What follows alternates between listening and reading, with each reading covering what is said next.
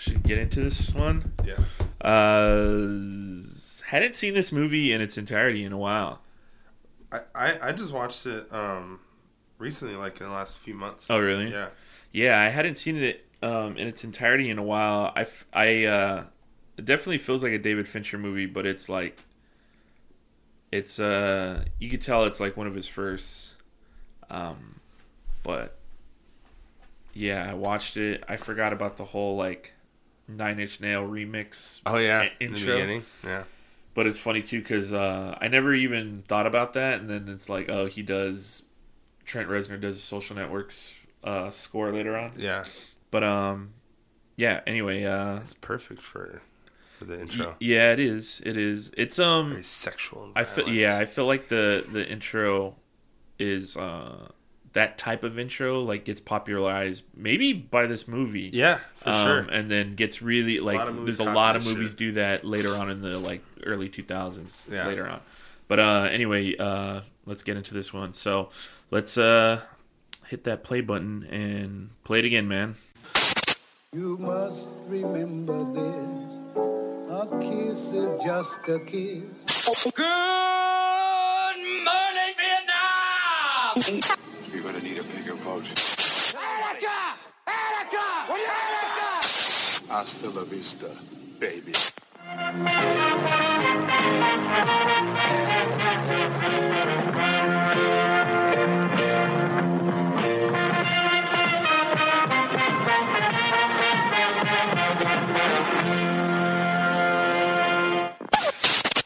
What's up, everybody? This is Steven here. I'm here with Jason. What's up? And we are going to do David Fincher's Seven from 1995. It was released on September 22nd, 1995 through New Line Cinema.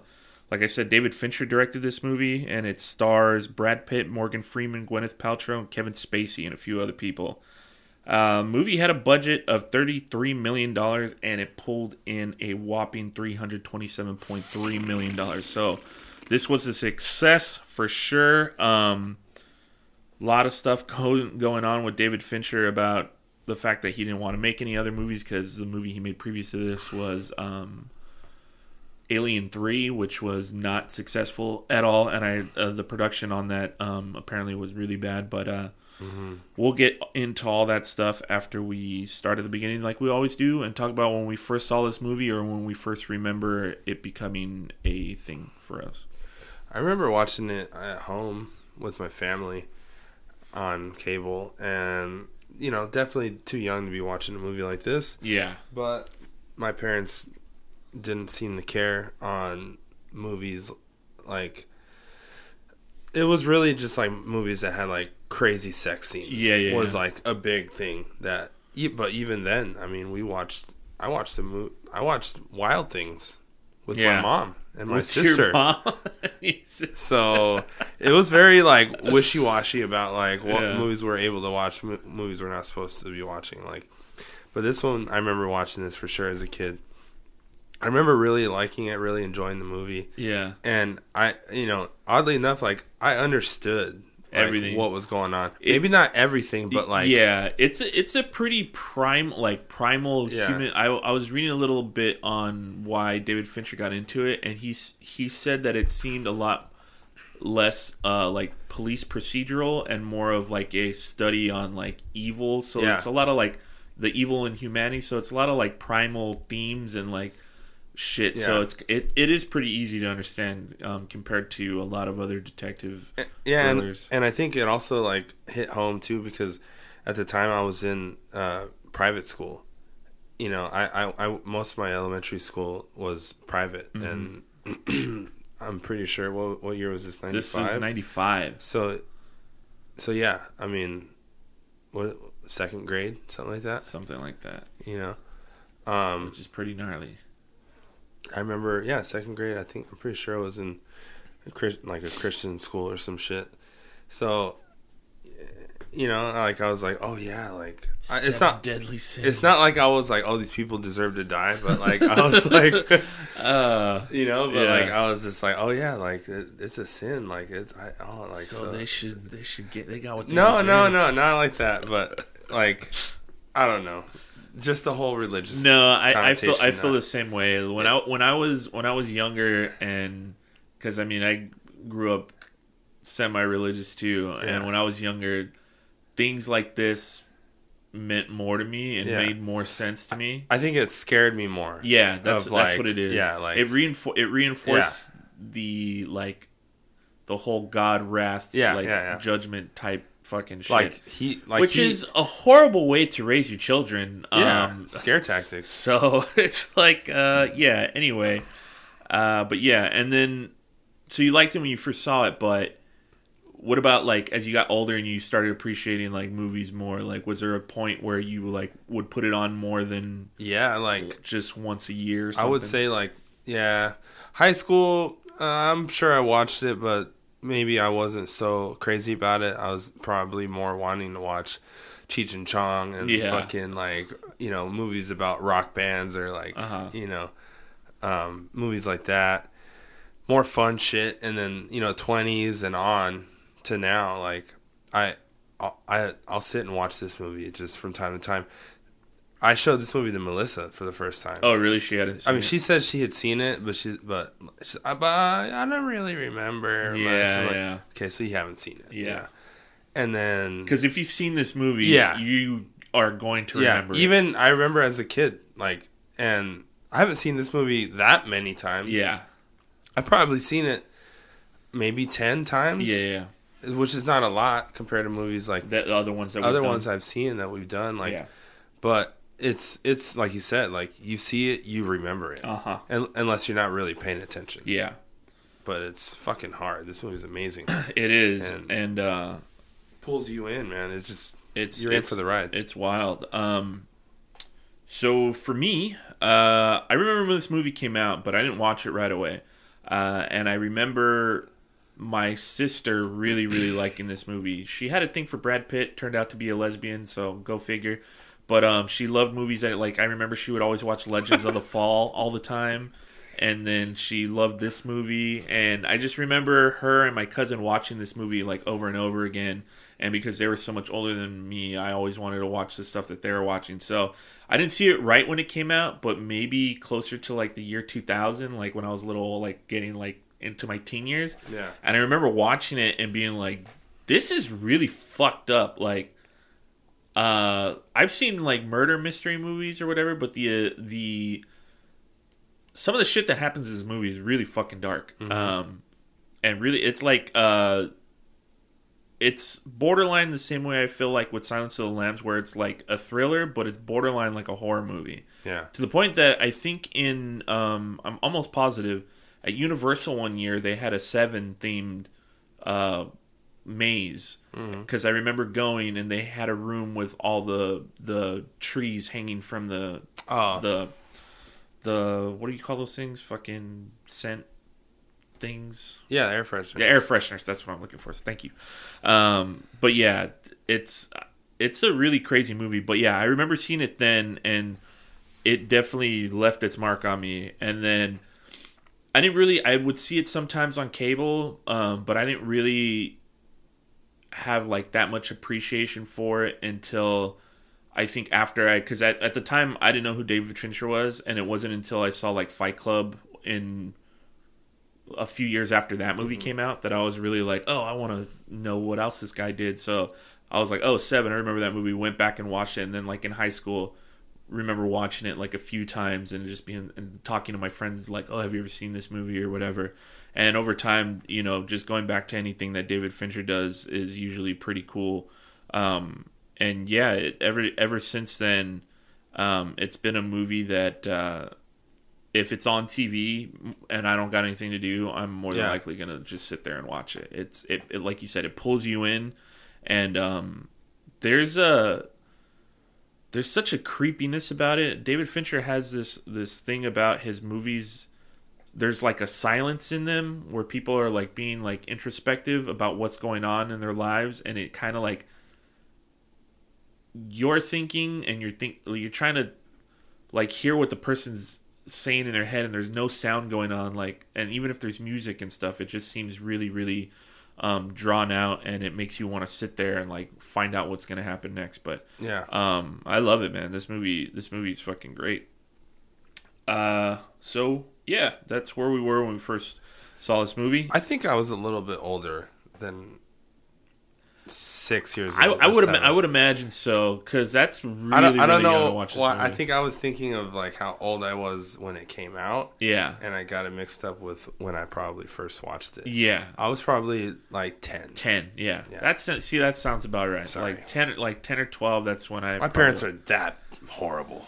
Yeah, cuz like I said, I mean, on the surface there's some stuff in here. I think without the lust sin part, the movie's not that bad. Yeah. But that part is really fucking bad. I remember seeing that the first time and being like, yikes. I don't even think my parents knew what they were seeing on that part. Yeah. Because like dude. they're like when they flash that picture real quick. Dude, like, yeah. It's what? It's fucking really gnarly. Yeah, but like I said, if you take that scene out of the movie's still really fucking dark Oh, and yeah. really messed up, but That takes it up a huge fucking notch.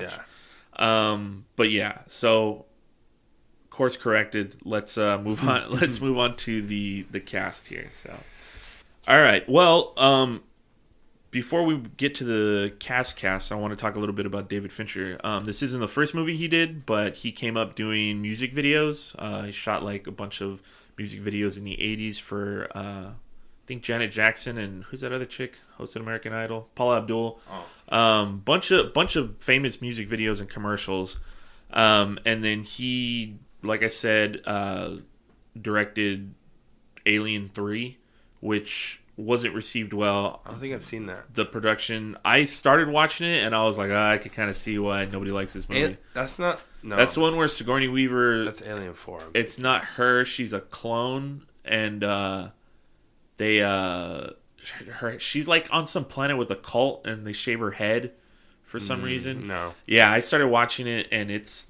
I was thinking of Alien 4 when Resurrection, when they inseminate the alien, and it like gives birth, and she's like she's like related to it. She's yeah, basically yeah. her child. That guy, the guy with the fucking knife dildo, he's in that movie. Yeah. Yeah. So he made that movie. It wasn't received well. The production on it was supposedly really tumultuous, really bad.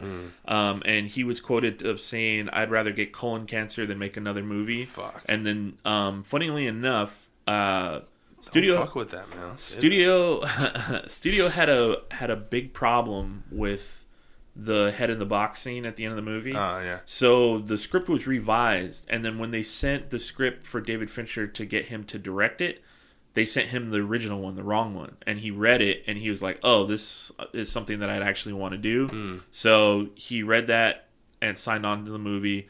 There's some more stuff that goes into that, but we can talk about it a little later.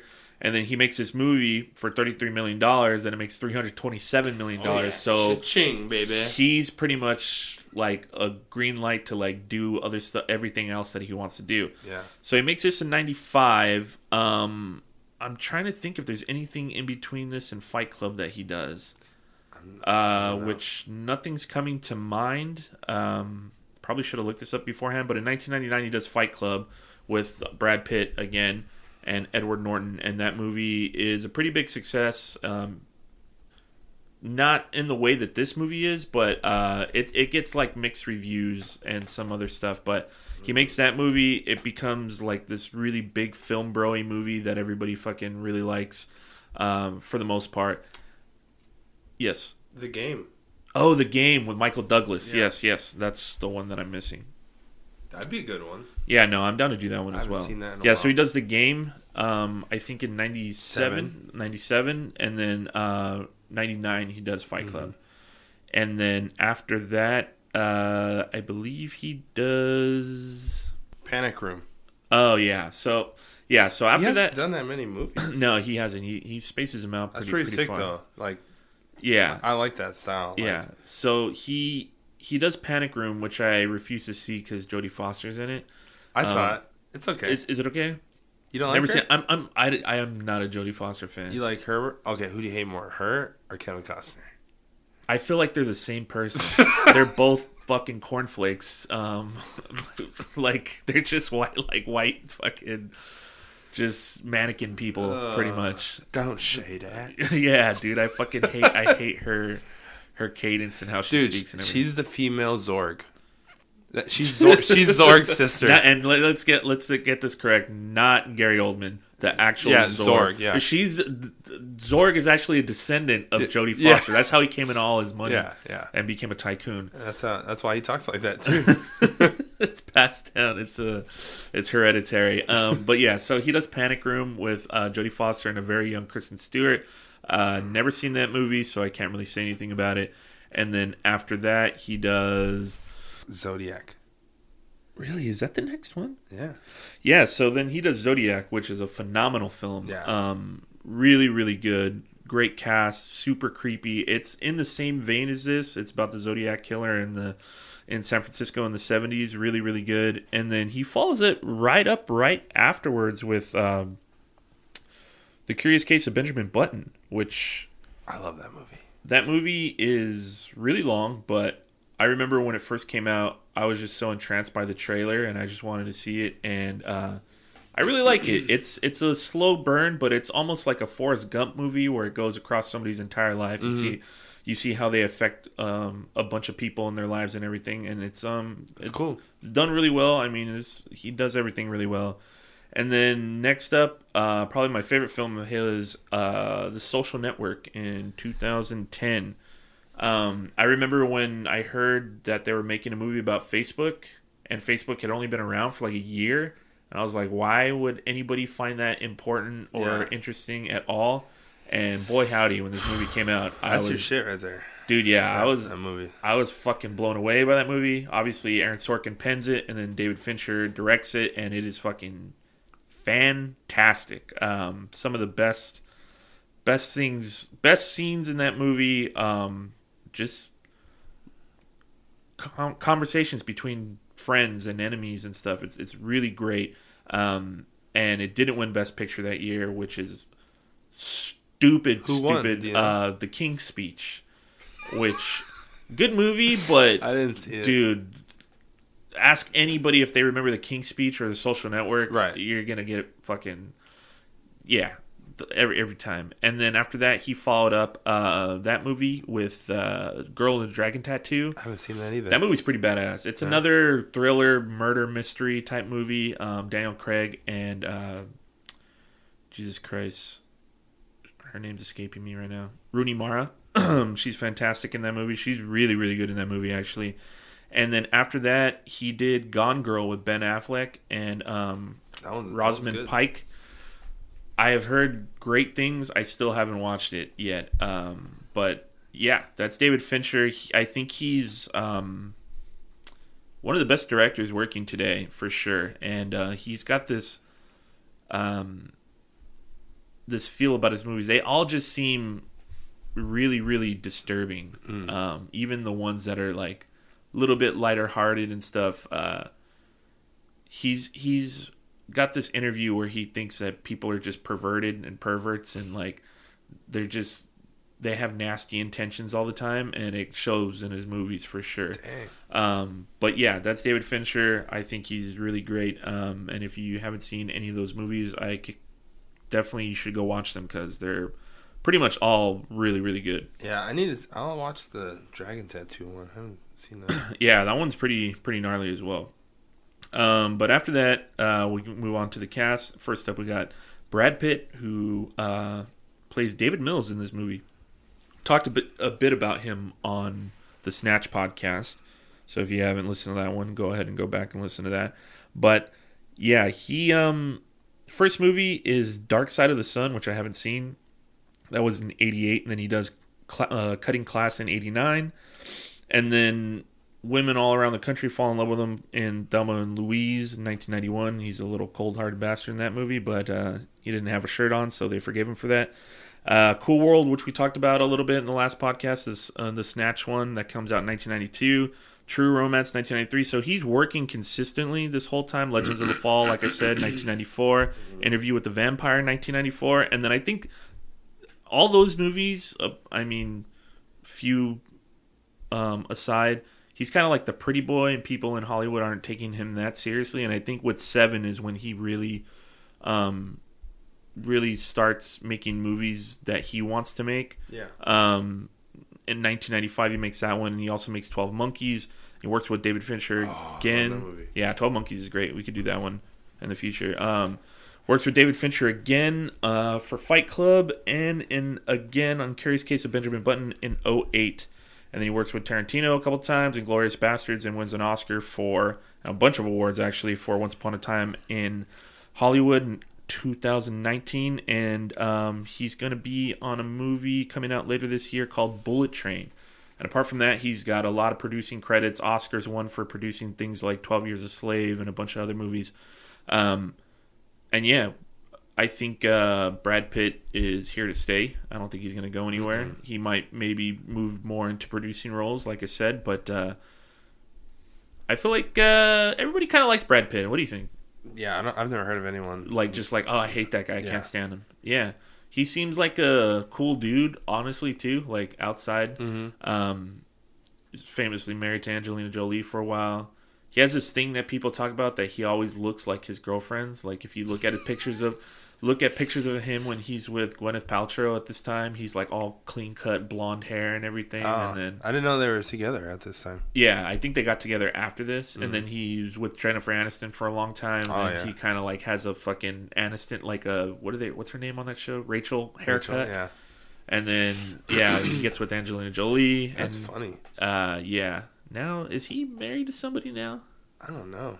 I think he's just having a little fun, maybe. Maybe. Who knows? I just seen him recently in that Sandra Bullock movie with the Lost City or something. Yeah.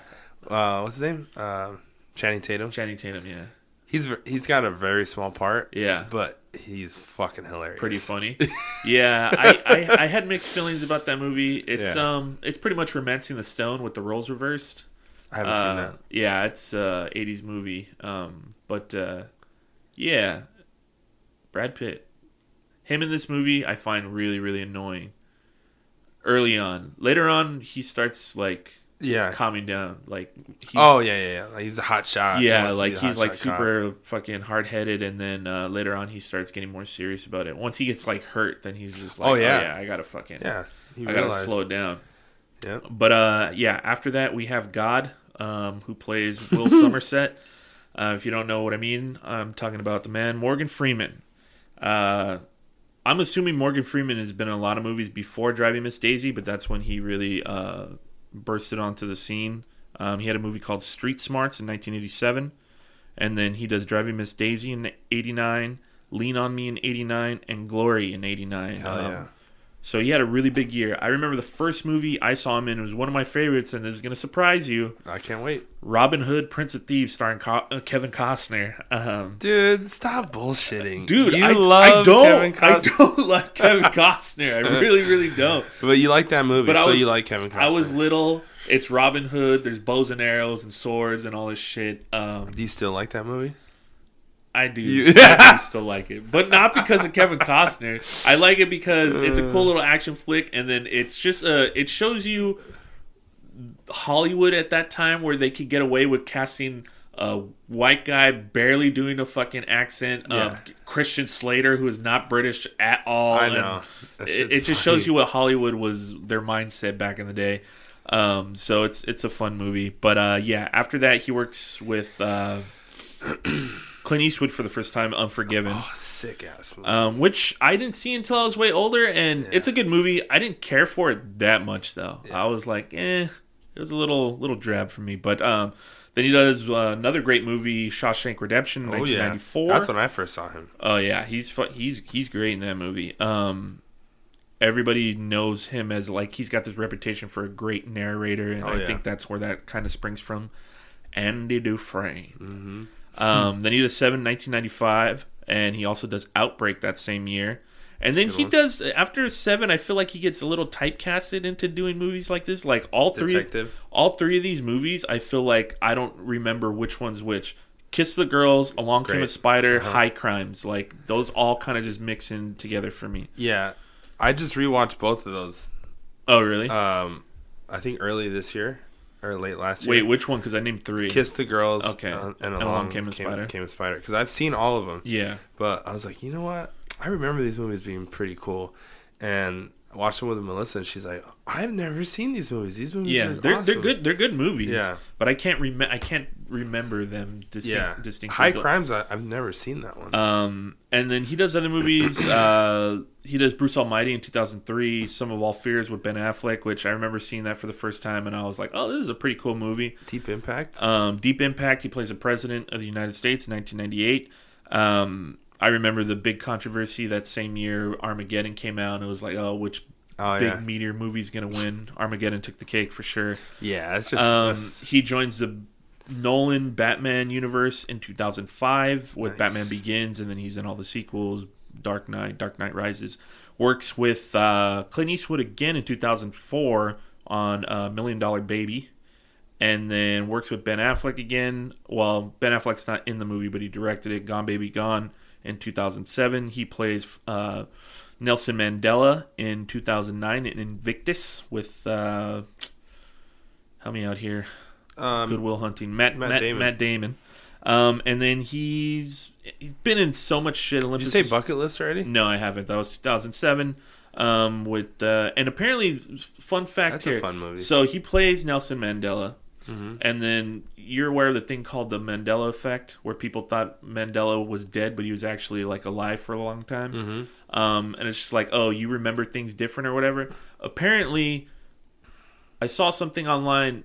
The bucket list, like, oh, that's on my bucket list. That wasn't a thing before that movie came out. Really? There's like, we were looking online. I thought it was. We were looking online when I found this out. We couldn't find any reference to a bucket list before that movie came out. The hell? Because there's the term, oh, he kicked the bucket. Yeah. But that whole term, bucket list, I guess it didn't exist before that movie came out, which is weird. And then he joins the franchise, which I haven't seen the movie, so I don't know if they're good or not, but they seem kind of lame to me. Now You See Me, about magicians who rob people. I haven't seen that. There's a sequel that came out, and then there's another sequel that's coming out pretty soon as well. Sorry, go ahead. No, go for it. Oh no, it's a movie I wanted to add that he's in. Okay. I'm pretty sure he's in. Yeah. Because he plays a villain, and he doesn't have many where he plays a villain, but I think when he does, like he can really go for it. Is Dreamcatcher? Yeah. We talked about that actually already. I think we brought it up. But yeah, that is Morgan Freeman. He's great in this movie. He fits right into the like. Oh yeah, he's so believable. He just I wanted to start a new category also for the movies that we do. You know how I don't know if you ever seen honest trailers on YouTube. Mm-mm. Well, they go through movies and they're really honest about what the movie's like, and then at the end of the trailer they say the name of the movie, but they make up a name that's like kind of the same thing. So I was like, oh, we should do that. If we could name this movie something else, what would we name it? Oh yeah. And I was gonna say No City for Old Men because it's pretty much like No Country for Old Men. Oh yeah, but, I was thinking the same exact thing. Yeah. But yeah, he's great in this movie. Love Morgan Freeman. He's been in a lot of great stuff, and I'm sure he'll continue to impress. Next up, after that, we have Gwyneth Paltrow. She is the daughter of that one chick. I just forget I said that. Blythe Danner. That's her mom's name. Gwyneth Paltrow. No. Yeah, Gwyneth Paltrow. She has a really small part in Steven Spielberg's Hook. She plays a young Wendy in 1991, and she has some movies in between, I believe. But this is where she really like starts building steam. In 1995. She's in a movie called Paul Bearer with David Schwimmer in 96.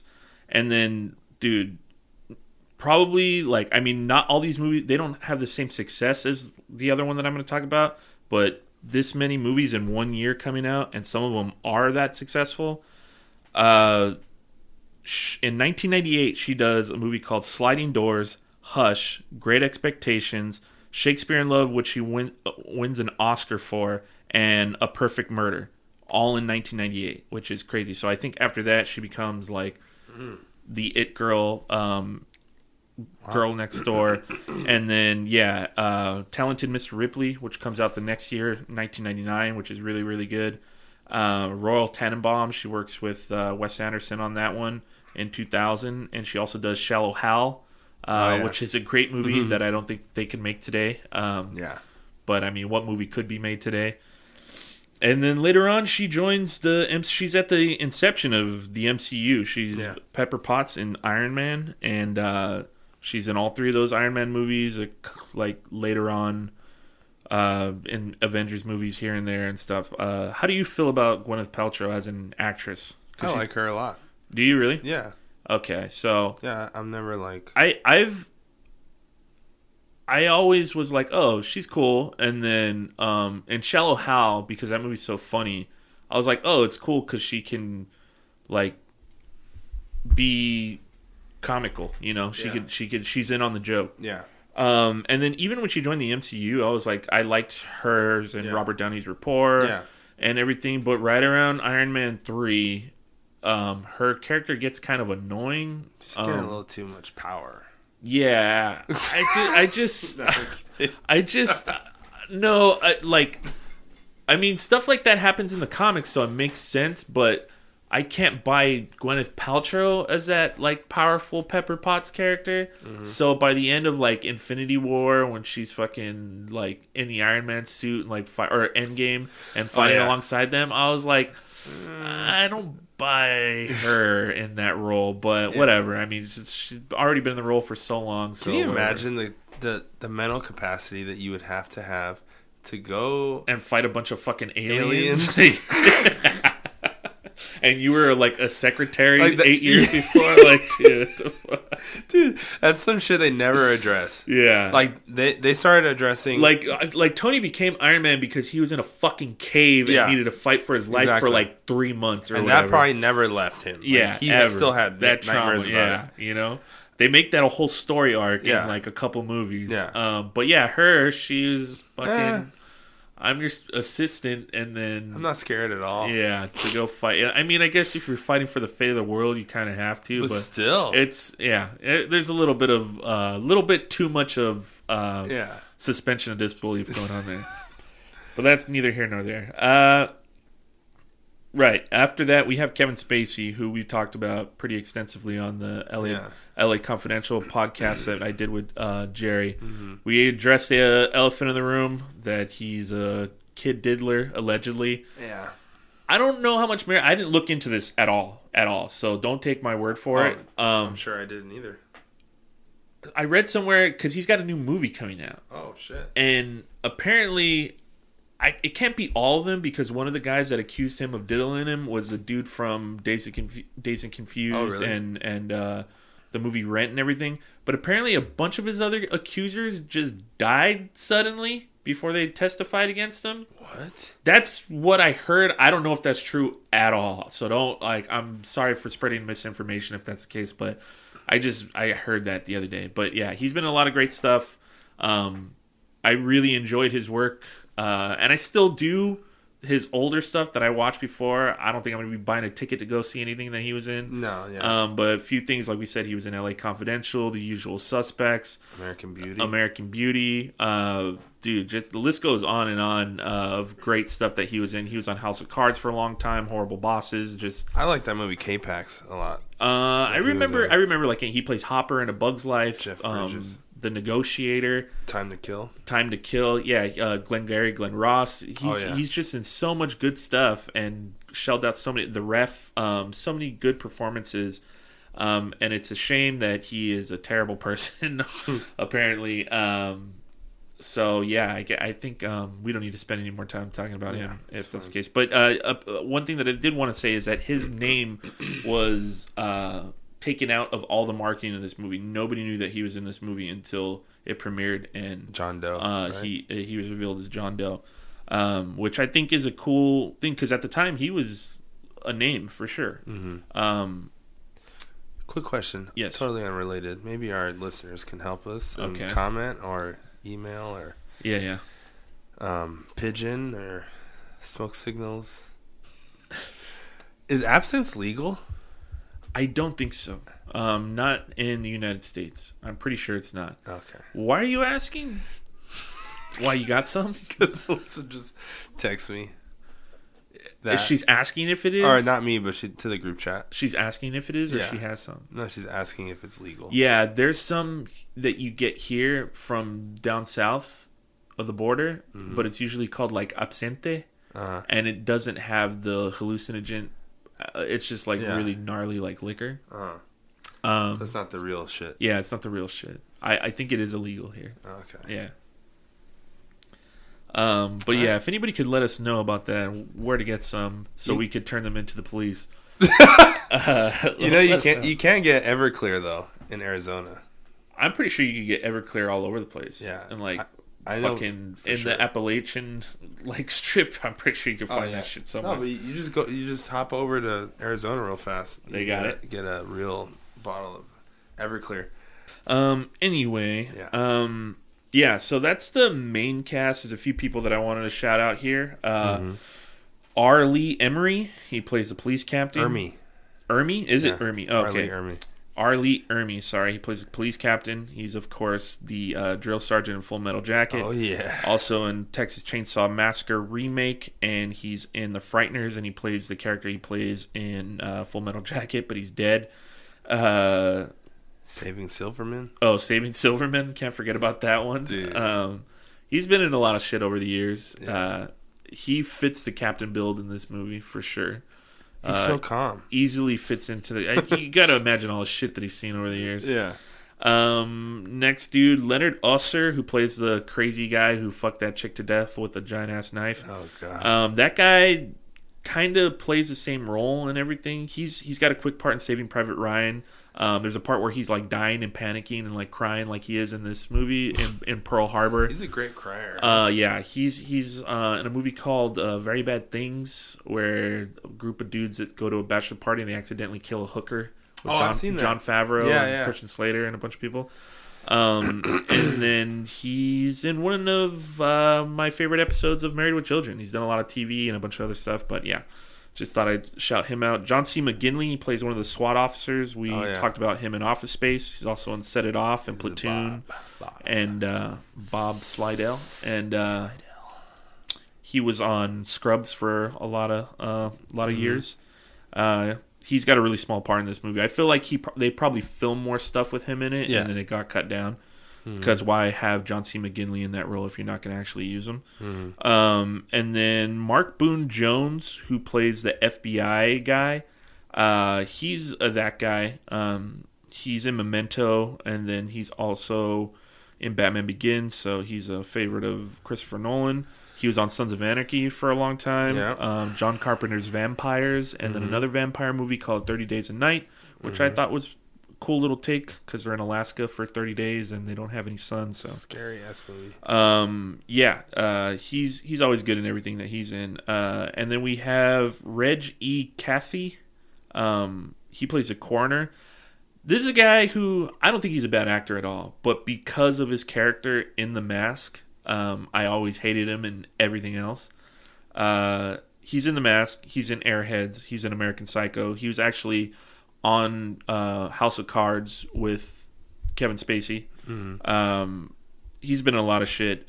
Tank Girl, bunch of other stuff. But yeah, he's definitely, if you saw his face or you hear his voice for sure, you know who he is. He was in that terrible version of the Fantastic Four that they made not too long ago. And then who else we got here? We got let's see, Hawthorne James, who plays the library secretary, security guard, I mean. He's the bus driver in Speed, I just thought. And then he's also in I'm Gonna Get You, Sucker, which is a movie I absolutely love and we should do on this podcast. I'm down. And then lastly, I got Richard Roundtree, who played Shaft for many, many, many years. And I saw him today, and he obviously doesn't look like Shaft in this movie anymore. He's a little bit older. And there was a movie that I knew him from, and I was like, it was bugging the shit out of me. And it's one of my favorite movies of all time, directed by Rian Johnson, called Brick, that came out in 2005. Not a lot of people that I know have seen it, but yeah, once I was looking at his credits and I was like, that's where I fucking know that voice and, you know, everything about him from. But yeah, he plays a DA in this movie. Well, I think I know him from somewhere else too. He's in a lot of shit. He's in a lot of blaxploitation movies, apart from Shaft, like a bunch of them. And yeah, he's been in a lot of shit, dude. Anyway, yeah. Yeah, so that's the cast. And now we can move on to the nitty gritty and talk about this movie. So right out the door, watching it this time for whatever, the 10th time or whatever, what stood out to you? Just there's a scene where he says something under his breath that I never noticed. What's that? When he tells Morgan Freeman, he's like, oh yeah, like Dante, right? Dante's Inferno. He's like, oh, you read it? He's like, yeah. He's like, yeah, parts of it. Yeah. Yeah, I never heard that before. I am not a big fan of subtitles. I actually hate subtitles. Yeah. I think they take away from everybody that worked on the movie. Yeah. If you're staring at subtitles. But I had it off. I was watching watching this on HBO Max, and I sat down, and I had been doing a lot of running around, and when I sat down, the subtitles were on, and I'm like, I'm not getting back up to like turn them off because I couldn't do it with the remote. So I saw that. I caught that one too. But yeah, what else? There's another scene where So here's another movie metal moment. Okay, great. I was thinking about this today, that like you got your movie metals like segments, and then I was thinking about I usually relate the movies we're talking about to video games, and this one was definitely one. But go ahead. Yeah, there's a scene where this band Martyr AD. They used the part when he tells John Doe at the end, he's like, "You fucking liar!" And they just like keep repeating it. Yeah. And he just fucking liar, fucking liar, fucking liar, and then the song starts. Nice. It's sick. And what band is it? They're called Martyr AD. Martyr AD. Yeah, they've broken up, but they came around like early 2000s. Nice. For anyone who wants to check it out, they're a great band. The song's called Failed Polygraph Examination. And the album... Makes sense. Yeah. and the album is Human Condition in 12 Fractions. Nice. So... I'm glad you got all that information for us. Yeah. So, movie metal minute. I love the alliteration, by the way. It's great. So yeah, I was watching this today, and obviously it's fucking pouring rain through pretty much this entire movie. And even the music, I looked up who did the music, but I did not write it down. But there's a video game that I came across in the late 2000s. It's called Heavy Rain, and it's about a father who loses his son like at a park, and there's a serial killer who's been kidnapping little boys, and when they find them, their lungs are full of water, and it always happens when it's raining. So he goes. It's the father looking for his son, because the serial killer is in contact with the father and only sending him, and is like, oh, if you go to the cops, your kid's gonna die. So the father's looking for him, and there's a private investigator involved, and then you play as the father, the private investigator, and then a journalist that's covering the story at the same time, and an FBI agent. That's it's all interconnected, and just the mood, the rain, the music, and like the darkness and the grittiness of like this story. I was watching it today, and I was like, dang, I wonder if at any point, because the way that video game is, the mechanics of it plays like you're controlling a movie pretty much. Yeah. So I'm wondering if the dude who wrote it, his name's David Cage, was influenced by Seven at all. I was trying to look up if that was the case, but I couldn't find anything. So maybe not, but it definitely feels like it. Yeah. Anything else that stood out to you? Yeah. Doesn't it seem to you like they're in Gotham? Yeah. It seems like they're in Gotham. You know, and I was thinking about not that specifically, but I mean, I've been in New York, and yeah, there are seedy parts of New York and everything, but there's a lot of nice, pretty spots, and just beautiful art, and just lively people walking around, and everything in this movie paints a picture of New York City just that's awful. That's it's grimy and it's dirty and there's just evil. But they evil never say people where everywhere. they are, though. They don't say that. Yeah. I'm just assuming they're in New York. I was thinking maybe Chicago. Chicago, that's possible as well. I think Gwyneth Paltrow says something about living upstate. Yeah. And then also Bill, right? Is his name? Morgan Freeman? Yeah, William. William. He mentions about the farm. Yeah. He's like, what are you going to do? Work on the farm? Yeah, he's like, yeah. He's like, or whatever. He's like, yeah, that's the idea. Yeah. He mentions farm, so I'm thinking farm, like where the city looks like that, where there could be a farm. That could be Chicago. That could be Illinois. It could be. know? And especially the ending where they're out in like all those grass fields. Like, I can't think of any place surrounding New York that's really that, you know? That looks like California at that point. Yeah, it really does. Yeah. So yeah, it's interesting. But yeah, this movie's fucking crazy. The way it starts, how Morgan Freeman's like he seems very meticulous. He's got his knife, his wallet, his badge, all that stuff together, and then he goes to grab his jacket and his bed's already made. I'm wondering, like, was he in the military before? Yeah. He pulls that piece of lint off his jacket. Yeah. And then I never even I don't remember it going day by day, like showing you what day it is. Oh yeah. But yeah, it's 7 days, 7 sins, stuff like that. And then because it's been a while since I've seen this movie, I didn't remember the like cold opening and then going into the 9 Inch Nails remix like credits part. Yeah. I thought that was like, I don't know, it seems like something David Fincher wouldn't do today, like if his life depended on it, but who knows. Mills, when he's on, because he gets there like the gluttony murder, he gets there and he just won't shut the fuck up, and Morgan Freeman wants him to stop talking, and I'm like thinking, is he nervous? Like, oh yeah, is like what is big it? Dick. Yeah. And he's like kind of like cracking the jokes, like they make fun of it like on sitcoms, but about like CSI or like fucking whatever, like that's one fried turkey or some bullshit like that. I was just getting so annoyed with him at the beginning of this movie. But yeah, anything else about the film that's No, I just want to say one more thing about the Gotham thing, because it gave me like those kind of feels and those vibes, because when he tells him after they leave, he's like, you fought to get transferred here. He's like, you want to come here. And then, you know, the way they talk about Gotham, it's like the worst city ever. And so I'm like, oh man, it's always dark, it's always raining.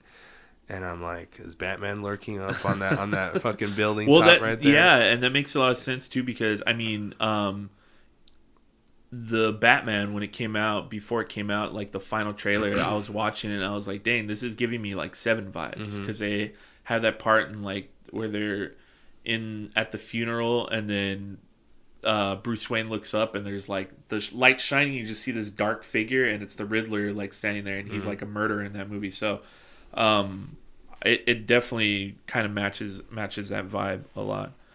Let's see, what do I got? Oh, one thing, the Greed murder, it's in the paper. The press is there. Yeah. And Homicide just gets there. Yeah, I know. I was like, that's a little, unless they got like an anonymous tip or something.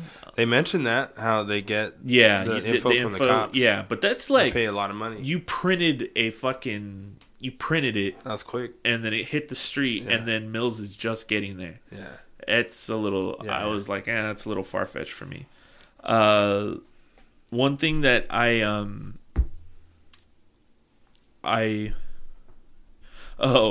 thing that stood out to me was the fucking, all the computers in the office. 1995, so it makes sense, because I had one of these things. Yeah, and same. Did not use it for anything really at all. All the computers on the desk, they're the black and green PCs that, you know, everybody used to use. And I try to think about it now. I'm like, what the fuck did anybody use those computers for? I remember having one in my house, and I was like, oh, cool, a computer, and turning it on, and it didn't do anything. You just want to hit the keys. Yeah. And then I remember having these giant ass floppy disks that were yeah. supposed to like run different programs, and like none of it ever. And now as I'm older, like I guess there was like whole like Dungeons and Dragons Yeah. games that you could play, or like any like just themed games that you could do on there. But I just never understood how anybody figured out how any of that shit worked. Meanwhile, people are doing crazy fucking calculations. Yeah, like and stock fucking market shit on trades that and stuff. shit on there, And we're like, huh? what the fuck? I mean, granted, I was like 6 years old, right. so like Yeah. but yeah, I just saw those and I was like, damn, I forgot those things existed until right now. And then also Bach in this movie, they play Bach when Yeah, he's in the library. In the library. Yeah. I feel like, especially that, I can't remember what song it is, but I feel like it's so synonymous with like serial killings and shit. Very Silence of the Lambs. Yeah, Kinda. shit like that. There's another video game that when you're like, it has more to do with like demons and like fucking weird shit like that. But when you are in your safe space or whatever, and like, I don't know, saving your game or whatever, they're playing like a Bach-esque like classical song like that, and I just was just like, now whenever I hear Bach or anything like that, it just instantly makes me think of like serial killers or something, which is funny. What else do you got? As far as what stood out, Yeah, I mean, what stood out, or like if you want to talk about like because I have a few of the like scenes that I was just like, oh, this is something that we would definitely be talking about here. yeah. I really like when, besides all the murder scene, you know, Yeah, yeah, like when he's in the library, like walks in, and he tells them, you know, like all the knowledge in the world of knowledge, you guys are playing poker. Yeah, And then he goes and like, I mean, how long did that take him to find those books, dude, man? so long. Hours. And at that point, like, dude, and like we said, a computer at the library, even then, you're like looking through it. And then looking how they used to find, like, they had these machines where you turn the knobs. And and you're looking for different places in the library and which row and, like, which section to pull shit out of. And it's like, And he's fuck. going manually. He's Yeah, like, all I'm gonna find that. this. And then copying all the pages Yeah. and putting that notebook together for Mills. And then I like when it shows him fucking just looking at the picture and be like, What am It's I a dead missing? fat guy. Yeah. He's really not that good at his job. he's in this like, movie.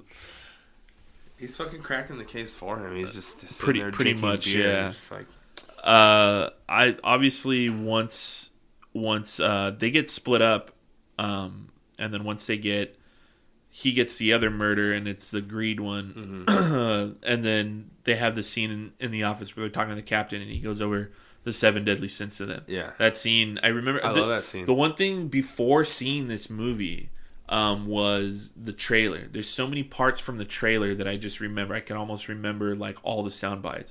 There's a part where he's going over the 7 deadly sins. The part where they're spraying the spraying the wall for the fingerprints, Yeah. and then Brad Pitt's like, "Oh, have you ever seen anything like this?" Blah blah blah. yeah. All that stuff. It was just a bunch of shit in there. But yeah, the 7 deadly sins is definitely one scene that stands out because as a moviegoer earlier on, I think if you've seen the trailer, you're gonna know. Yeah. But if you've never seen the movie and you watch, you're like, oh, this is It's what so important. this movie is gonna be setting up. Yeah. Now you know like how long you have to go before you get to the end of the puzzle because these are just the first 2 and there's 5 more to go. Yeah. I really like the scene after dinner when they're going over the case files Oh yeah. and they're looking at the pictures, just trying to figure everything out. Yeah. That scene to me, because feels like that's the first time that Somerset really like Accepts him. not accepts him, but accept that he's going to be dealing with this case. Yeah. Like even before he tells him way later on, like, oh, I'm going to stay on until this shit's over or whatever. Because that's like pretty much the end of the movie. Yeah. But that scene, it's just when they first really start like working together and figuring everything out. After, and that's at the same time, even though Brad Pitt only is reading the cliff notes of Dante's Inferno and everything else, he's able to like kind of spit back a little bit, like, oh, remember Dante, this, blah blah blah, like all that stuff. That opens his mind up, I think even before that, it's surprising that he noticed on the picture. Oh no, that is when he notices on the picture the blood. Oh yeah, circles.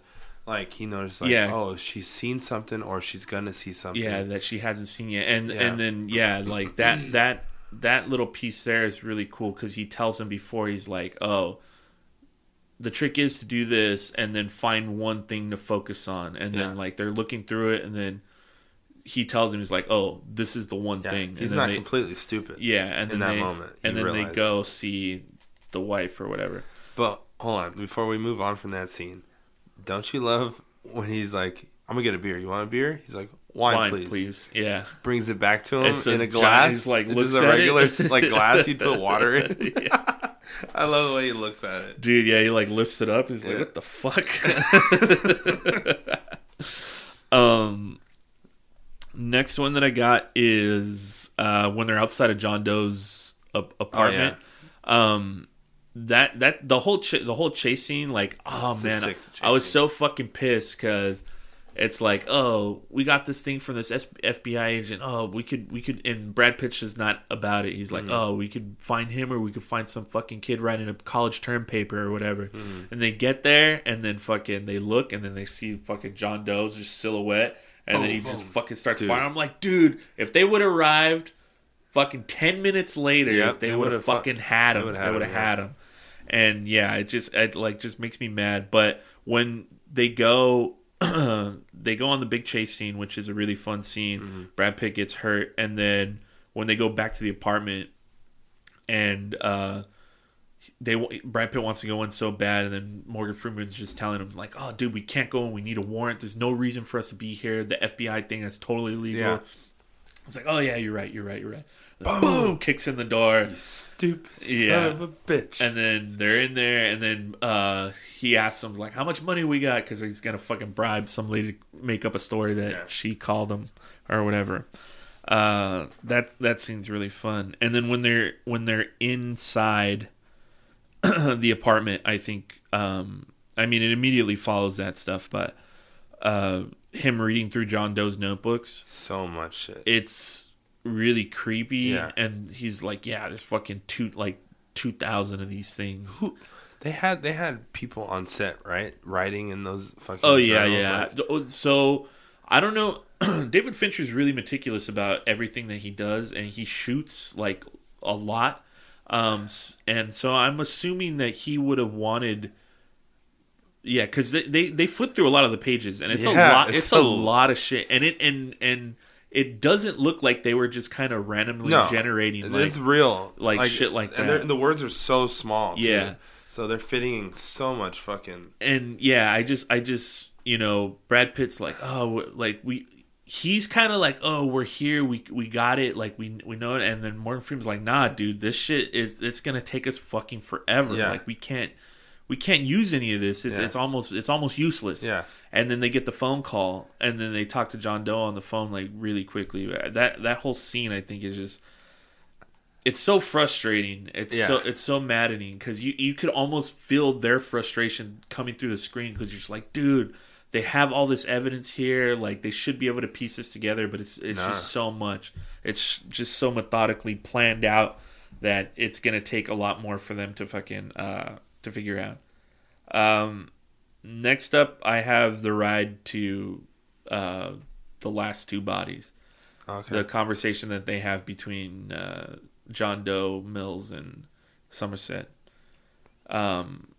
Just that whole back and forth between them. They want to get to know John Doe.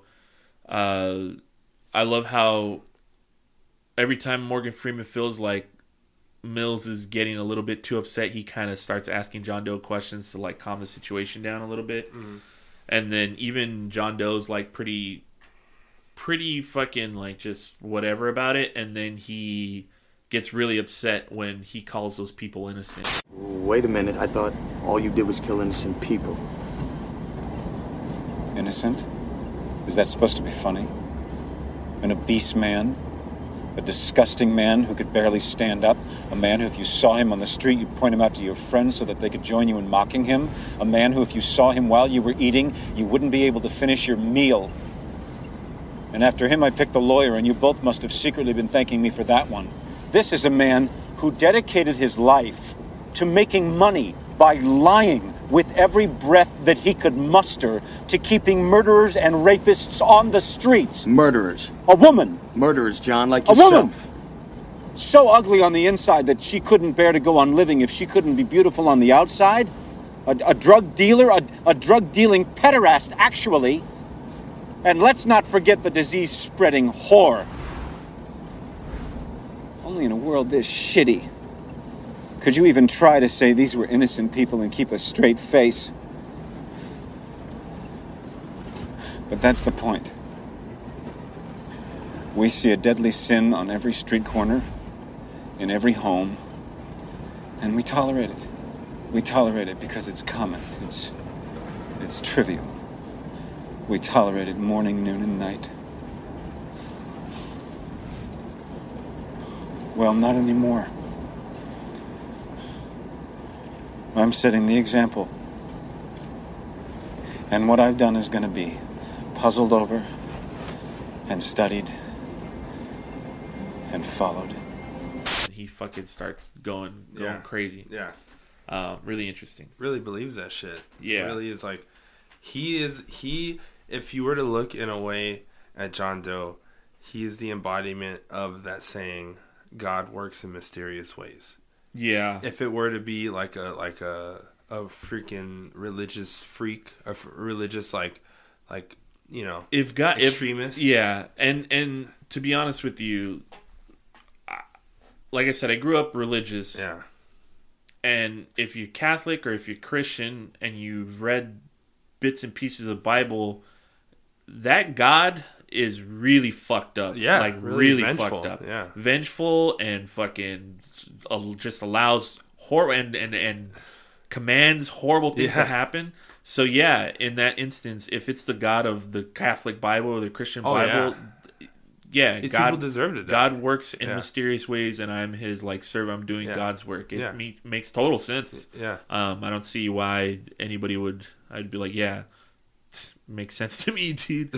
God seems like a bastard. But yeah, that scene's really good. And then obviously, I think my favorite scene is just the ending. Once Morgan Freeman opens up that box and he's got it immediately. He's immediately like, oh shit. He's got to run back and try to get Mills to throw his gun down. Yeah. Put the gun down. I saw you with the box. What was in the box? Because I envy your normal life. Put the gun down, David. It seems that envy is my sin. No, what's in the box? Not till you give me the What's gun. in the fucking box? Give me the gun. He just told you. You lie! You're a fucking liar! Shut up! That's what he wants. He wants you to shoot him. No! No! You tell me that's not true. That's not true. Become vengeance, David. Nah, she's all right. You tell me. Become wrath. Tell me she's all right! You murder a suspect, David. No! Just throw it all away, you know. No! She begged for her life, Detective. Shut up! She begged for her life. Shut up. And for the life of the baby inside of her. Shut up!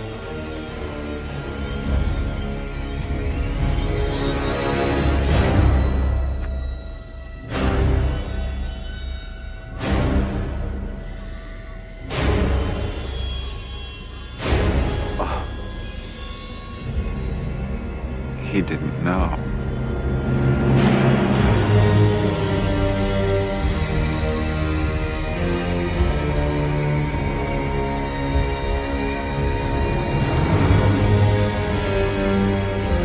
Give me the gun, David.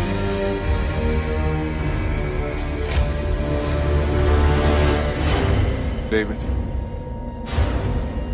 if you kill him, he will win. Oh, God! Oh, God! Oh!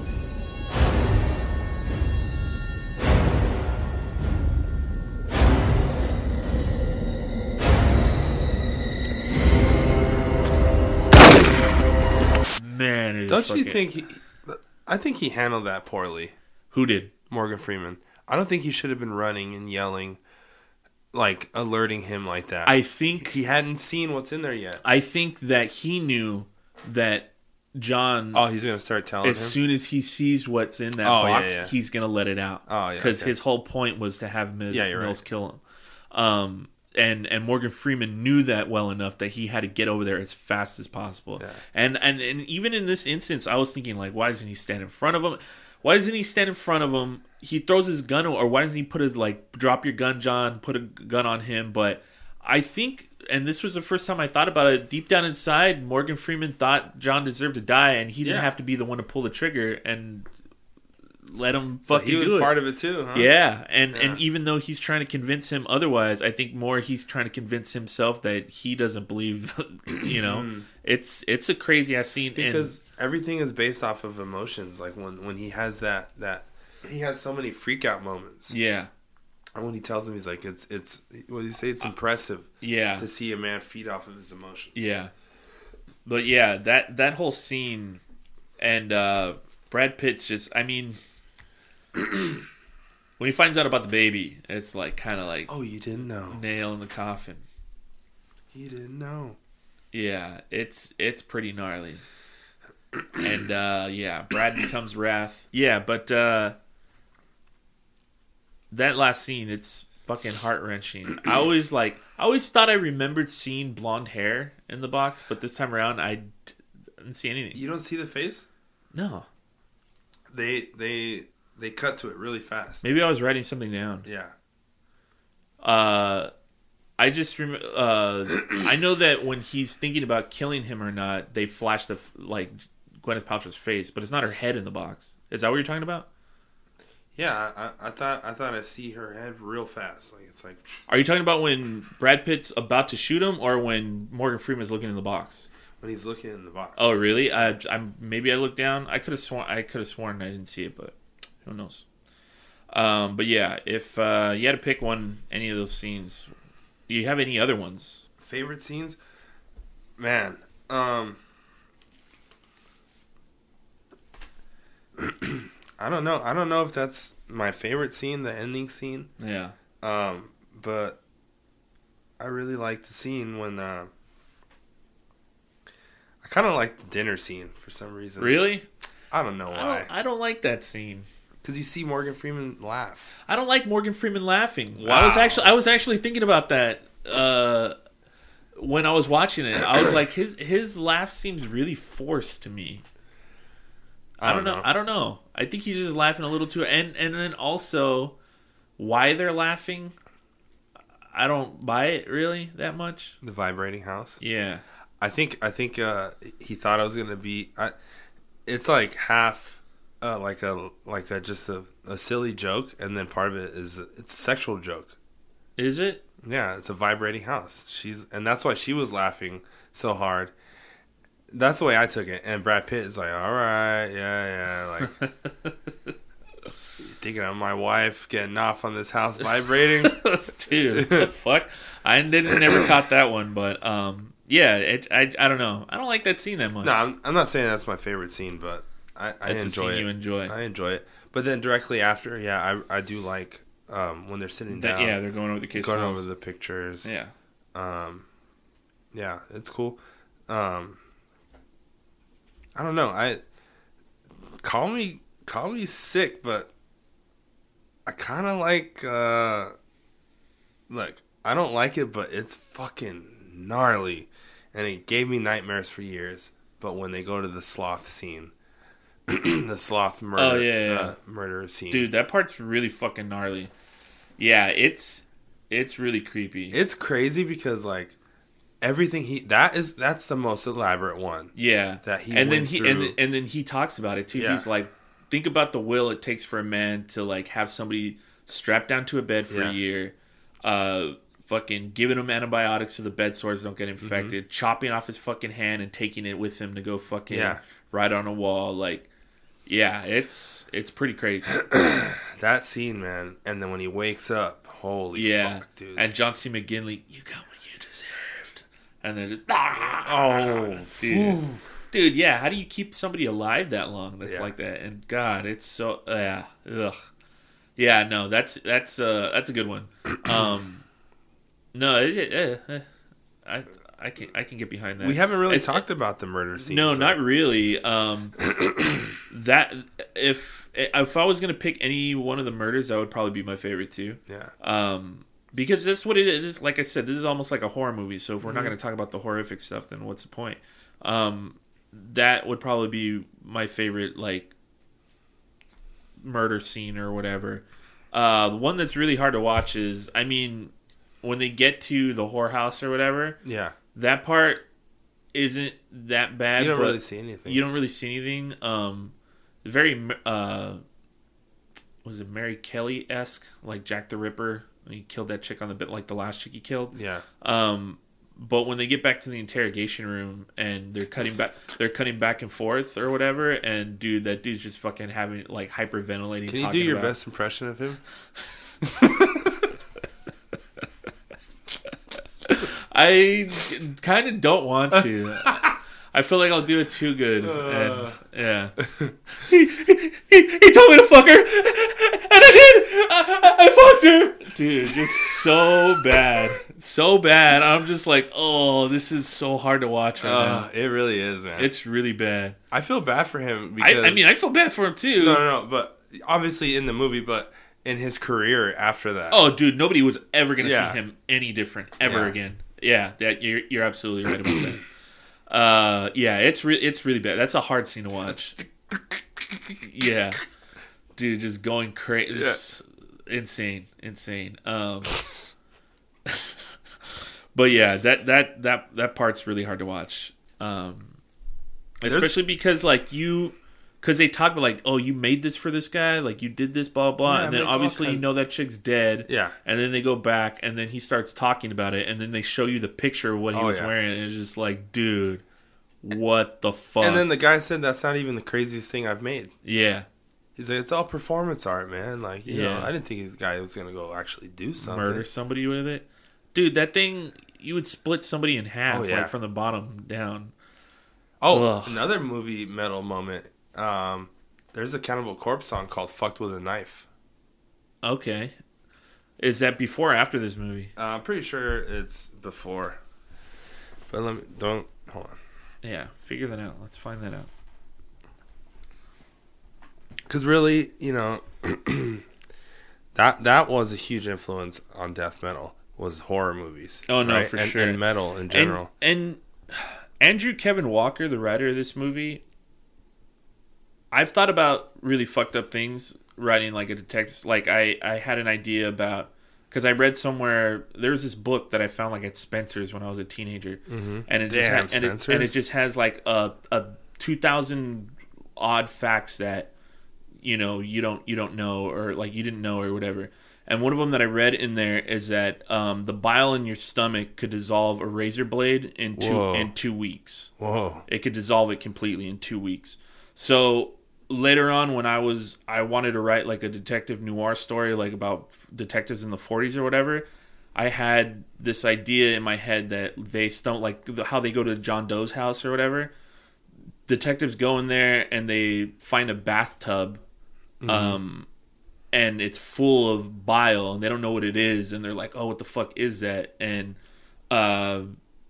they get the test back, and they're like, "Oh, it's fucking bile from it." So this dude's been collecting his own bile in a tub, and that's how he dissolves bodies. Because if it can dissolve a fucking razor blade, it could get rid of a body completely. That's insane. Yeah, it is insane. But that's something weird for me to think of to write, and I think that's pretty fucking dark, right? Yeah. But the fucking dildo knife, like, that's really fucked up, dude. Yeah. Like, hey, I can't imagine putting pen to paper and like, oh, this is gonna really fucking get them. That song gnarly came out in '94. So, oh, really? So maybe the guy... Maybe he was listening to Cannibal Corpse.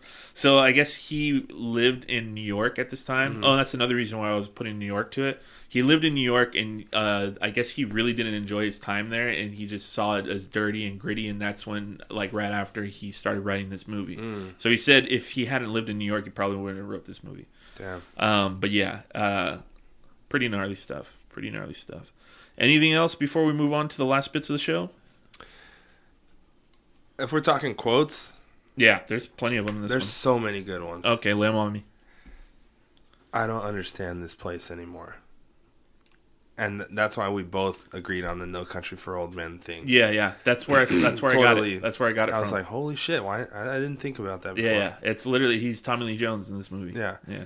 When he tells him that story of the guy getting stabbed in his eyes, he's just like, I just don't understand it. Yeah, and it's literally the Charlie Walzer story and fucking it's the dismal tide. Damn, I can't wait to do that movie. He's like, I'm sorry. He's like, no, that's fine. Yeah. Sometimes that's all you can do is laugh. Yeah, dude. Two fucking people coming out the dog collar. Yeah. So good. Bones in their noses. Dude, yeah, I can't wait to do that one. Also, the doctor, after they have the sloth guy. Oh yeah. Like, and and so this goes in with, people believing some of these people getting what they deserve, because he talks about all the things that he had done to him, the bed sores, chewing off his own tongue, his hand getting cut off, and then the doctor throws in his own little bit of fucking judgment of the guy, because then he's like, this guy's seen about as much pain as anyone I've ever seen, and he still has hell to look forward to. So that dude's like putting in his own little 2 cents of like, yeah, this guy's a piece of shit. Yeah, he's going to hell regardless. He's going to hell. I don't know, like it kind of gives you like an insight, to what people might think, sure, like that side of things, like, and usually has the religious connotation to it or influence of that person, making these judgments over other people. Yeah, I'm sure the guy was a fucking bad dude, but like when you say, oh, you still got hell to look forward to, like, you'd only say that if you're really a religious person. I don't know. I like that part, but like it's just like it's a really good line. Yeah, no, that I enjoy. I also like it's really small, but I love R. Lee Ermey when he's telling fucking, how do I forget his name? Somerset, sorry. When he's telling him about the 7 deadly sins, and then the phone rings. Oh yeah, he's like, "This ain't even my fucking desk." Just hangs it up. So dumb, so small, but I really like that part. One thing that stood out to me this time, and I think it's specifically because I had already seen the movie before. Everything in the background, everything in the foreground of this movie is so fine and detailed. You can see everybody close up and everything, and so that makes using whatever lens you're using, everything in the background dark and muddled, and it's either rain or darkness or just a lot of clutter in the background. And because you have those moments where Kevin Spacey shows up and he takes a picture of him. Oh yeah. Or when they see his silhouette in the hallway before he shoots and all that stuff. Every time before and after that, specifically because I've seen the movie already, and Mills and Somerset are talking to each other, like I'm always looking in the background. There's always these shadowy figures, and I'm always just thinking, is he there somewhere? Is he watching them and stuff? And that was one thing that I didn't pick up on the first, like, before watching it, and this time I was just really thinking about it, like, fuck, what if he's in that bar with them right now? Oh yeah. And he's just sitting in a corner and he's staring at them and stuff like that. Like, yeah. Like how early on he was onto them. Yeah. And that was just one thing that stood out to me this time around, that I was like, it just made me feel uneasy. I've seen the movie a million times. I know how it ends, but I was watching this time and I just felt like somebody was watching me watch the movie or something. Yeah. Somebody's watching me. Don't you get True Detective vibes? Oh no, without a doubt. Like True Detective you wouldn't from this. Yeah, you wouldn't have True Detective if you didn't have 7. Yeah, without a doubt. Anything else? Yeah. Okay. I don't know how you didn't bring it up, but what's it? I might have had it written down here. I haven't looked at it. I'm sure you do. Okay. The scene when he gets the Cliff Notes delivered to him. Yeah. Fucking Dante poetry. Dude, yeah. I'm like, damn, dude. I remember. Who hurt you, man? I remember. Was he forced to read this shit when he was a kid? I remember trying to pick up Dante's Inferno and like the 7 Seals and stuff, because like knowing the contents of it. I would love to read that shit. Like hearing the contents of it, like, oh, that sounds cool. And then you start reading it and you're just like, damn, I can barely understand any Oh, of it's this a shit. lot of like It's lingo or old it's words and stuff. it's almost like, have you ever read like the Odyssey or the Iliad? Probably in high school. or Yeah, something. I mean, I think you have to, like in 10th grade Yeah. or something. But it's like it's very biblical, like how Right. how it's Yeah. it's written. I have since read a little bit more of them, but it's still like, damn, it would take a lot for me to like actually sit there and break everything down and figure out all that shit. I'm sure, dude. That scene after he throws the fucking cliff notes and shit, or the Yeah. book, like, but like he like is physically hurt by The just fact that he doesn't understand it. Yeah, Yeah. but like I see something deeper than that. Like I see like he was like reading it in school, and somebody was making fun of him, or someone was yelling at him because he wasn't understanding it. Yeah, Like no. there's something Oh, no, tied for to sure. it. No, for because sure. he's like, ah, like he like grabs his head. Yeah, and he's yeah, like, yeah. like, dude, I'm like, whoa, man. Like he's upset. Yeah, there's he's- something tied to it. Yeah, maybe he was a dumb guy in class, and he's always been trying to prove to other people. Yeah, it's Or what if he was beat by like priest? with the book. With the book, yeah, by a priest or his dad. It could be because he didn't understand it, and then that's many why he number of hates that things. shit. Yeah. That's why he hates Dante. Poetry, right? Fucking Dante. Oh, dude, that's too funny. But Yeah, that scene. I remember. Yeah, that scene's fucking funny. Anything else you got? No, I mean, the scenes, it's like we jump through pretty quick. Yeah. We usually spend a lot more time like talking about certain scenes, Like like going Yeah. through it, the whole thing. Yeah. But no, I mean, this movie is like, it just flows so well, and you know, each scene is like, or each murder scene is like a new, like it's a new day, but like it's, I don't know, man. It seems like so much time has gone by. Yeah, like I Even said, though like it's like I said, day to day. I'd seen this movie so many times, but I hadn't seen it in a while before this, and I couldn't remember them showing every day when the new day started, when they fall asleep, and then when they get like all that. I couldn't remember that. It's kind of off in the screen, like, and it's in my head. You're right. I felt like this movie took place over like weeks. Yeah. Where it takes place over only 7 days. Yeah. So you're right. I feel the same way, for sure. Before we get to the end, the hard question. Have a couple. This one's not hard at all. Oh, okay. I have a couple of casting what ifs actually. So originally, when the writer Andrew Kevin Walker was writing it, he envisioned William Hurt, who just passed away, to be in this role. You guys might know him from the movie Michael or Dark City, or the hell else is Bill? Oh, he was Secretary Ross in the MCU. He just passed away recently. But I guess Pacino passed on the Somerset role. Yeah. Same thing with Robert Duvall and Hackman. Although Pacino in this would be it would, I couldn't take it seriously. Denzel passed on Mills, and he said later on that he regretted it. This was one that I was like, what? This? I think if this person was cast, David Fincher wouldn't have made this movie. Okay. Sylvester Stallone is Mills.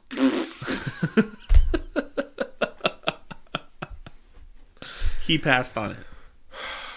Yeah, I would love to know why. I don't think, I was just watching an interview of him like right after Rocky, and he was saying this is the exact type of movie that the reason why he made Rocky. So there's an interview of him right after Rocky. I think he's talking to like Dick Cavett or somebody else, but they're like asking him why he made it, and why he's like, oh, because I think that the last 7 years it hasn't been anybody to root for. Everything's just been away from morality, away from God. And I just want to make a picture that it's a lot better. People warm their hearts and root for somebody. So this is like the exact type of movie that they were making in the 70s that he didn't want to be part of. So I think it makes sense that he read the script and turns it down right away. fucking Dante poetry writer. Yeah. Christina Applegate, Kelly Bundy, turned down the part of Tracy. Yeah. Yeah. Good. And all these people, I'm just like, yeah. For John Doe, Ned Beatty from Deliverance in 1941 and a bunch of other stuff, he turned down John Doe. And I don't know if he turned it down, but his name was in the loop. Val Kilmer for John Doe. That would be cool. That would probably have been pretty good. Yeah. I think Kevin Spacey fits the role perfectly, especially what we know of him now. But yeah. But yeah, that's some casting what ifs.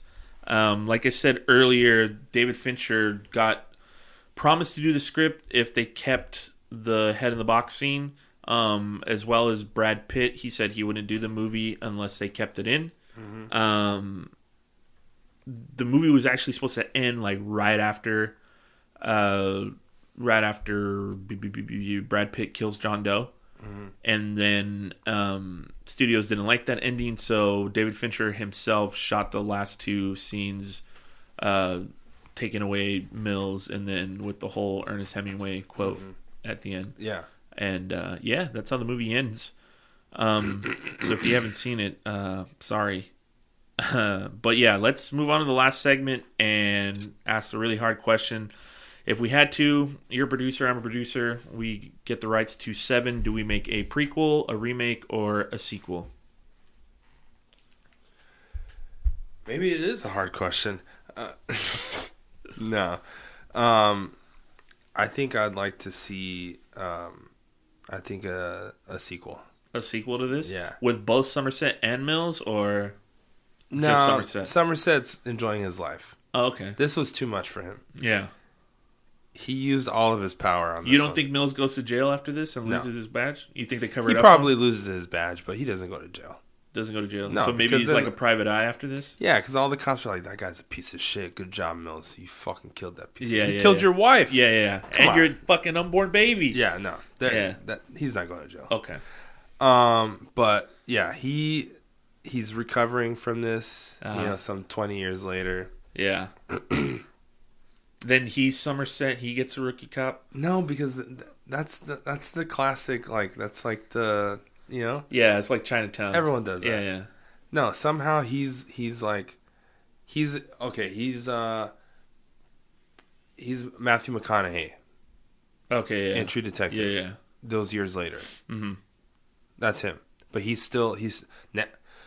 maybe he is Somerset in a way that, like, he's smarter. Yeah, of course. He sees shit. Of course, yeah. But he doesn't, like, get a rookie cop. But yeah, he's smarter. Yeah.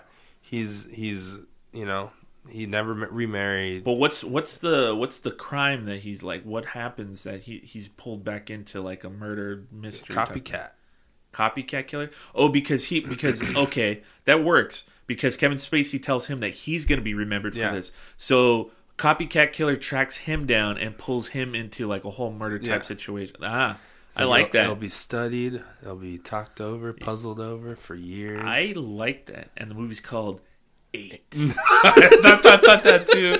I was like, nah. 8 heads in a duffel bag. Oh god, dude, that movie. Oh, I love that movie. Oh man, no, that's good. I like that. Brad Pitt could make that movie right now, and I would go see that. It'd be so good. Yeah, it'd be so believable. Yeah. And finally, he read Dante's. Yeah. Inferno, or they don't all the like way through.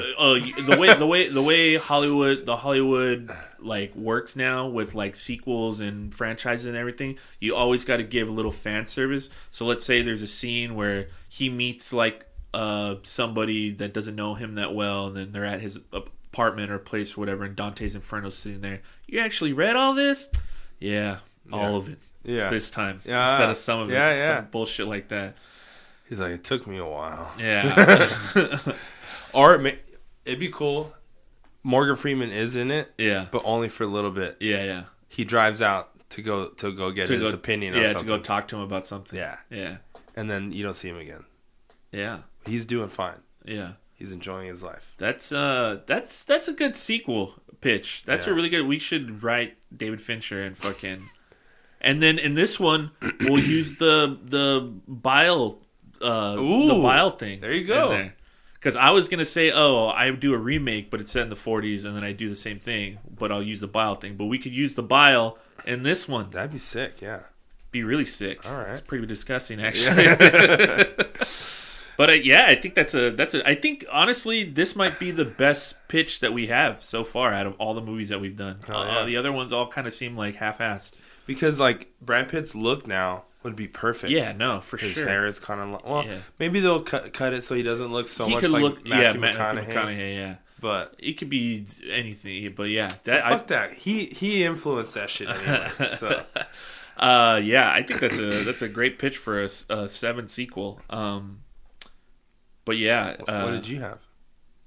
I would, like I said, I was gonna say do a remake, but remake, okay. Just do it my own way. But I mean, I didn't write anything down for it. I was just kind of going off the cuff. But I think yours, we got it. My other thought too when I was thinking of that question. Yeah. Because remember when Somerset talks about the 2 murders before that he just couldn't. I was thinking prequel. Like he couldn't solve. He's like, this is not your first time you walked away from something. Mm-hmm.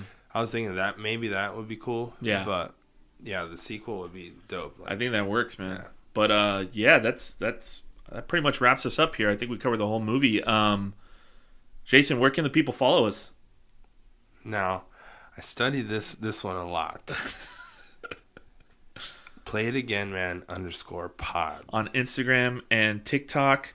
And, you guys, we really enjoy you guys commenting on our posts, and we really enjoy if you guys have any requests or anything, send us messages or whatever. Follow us, tell your friends, tell your family for Play It Again, man. I'm Steven Valdez. Jason Brunez. And we will see you at the movies next week, guys.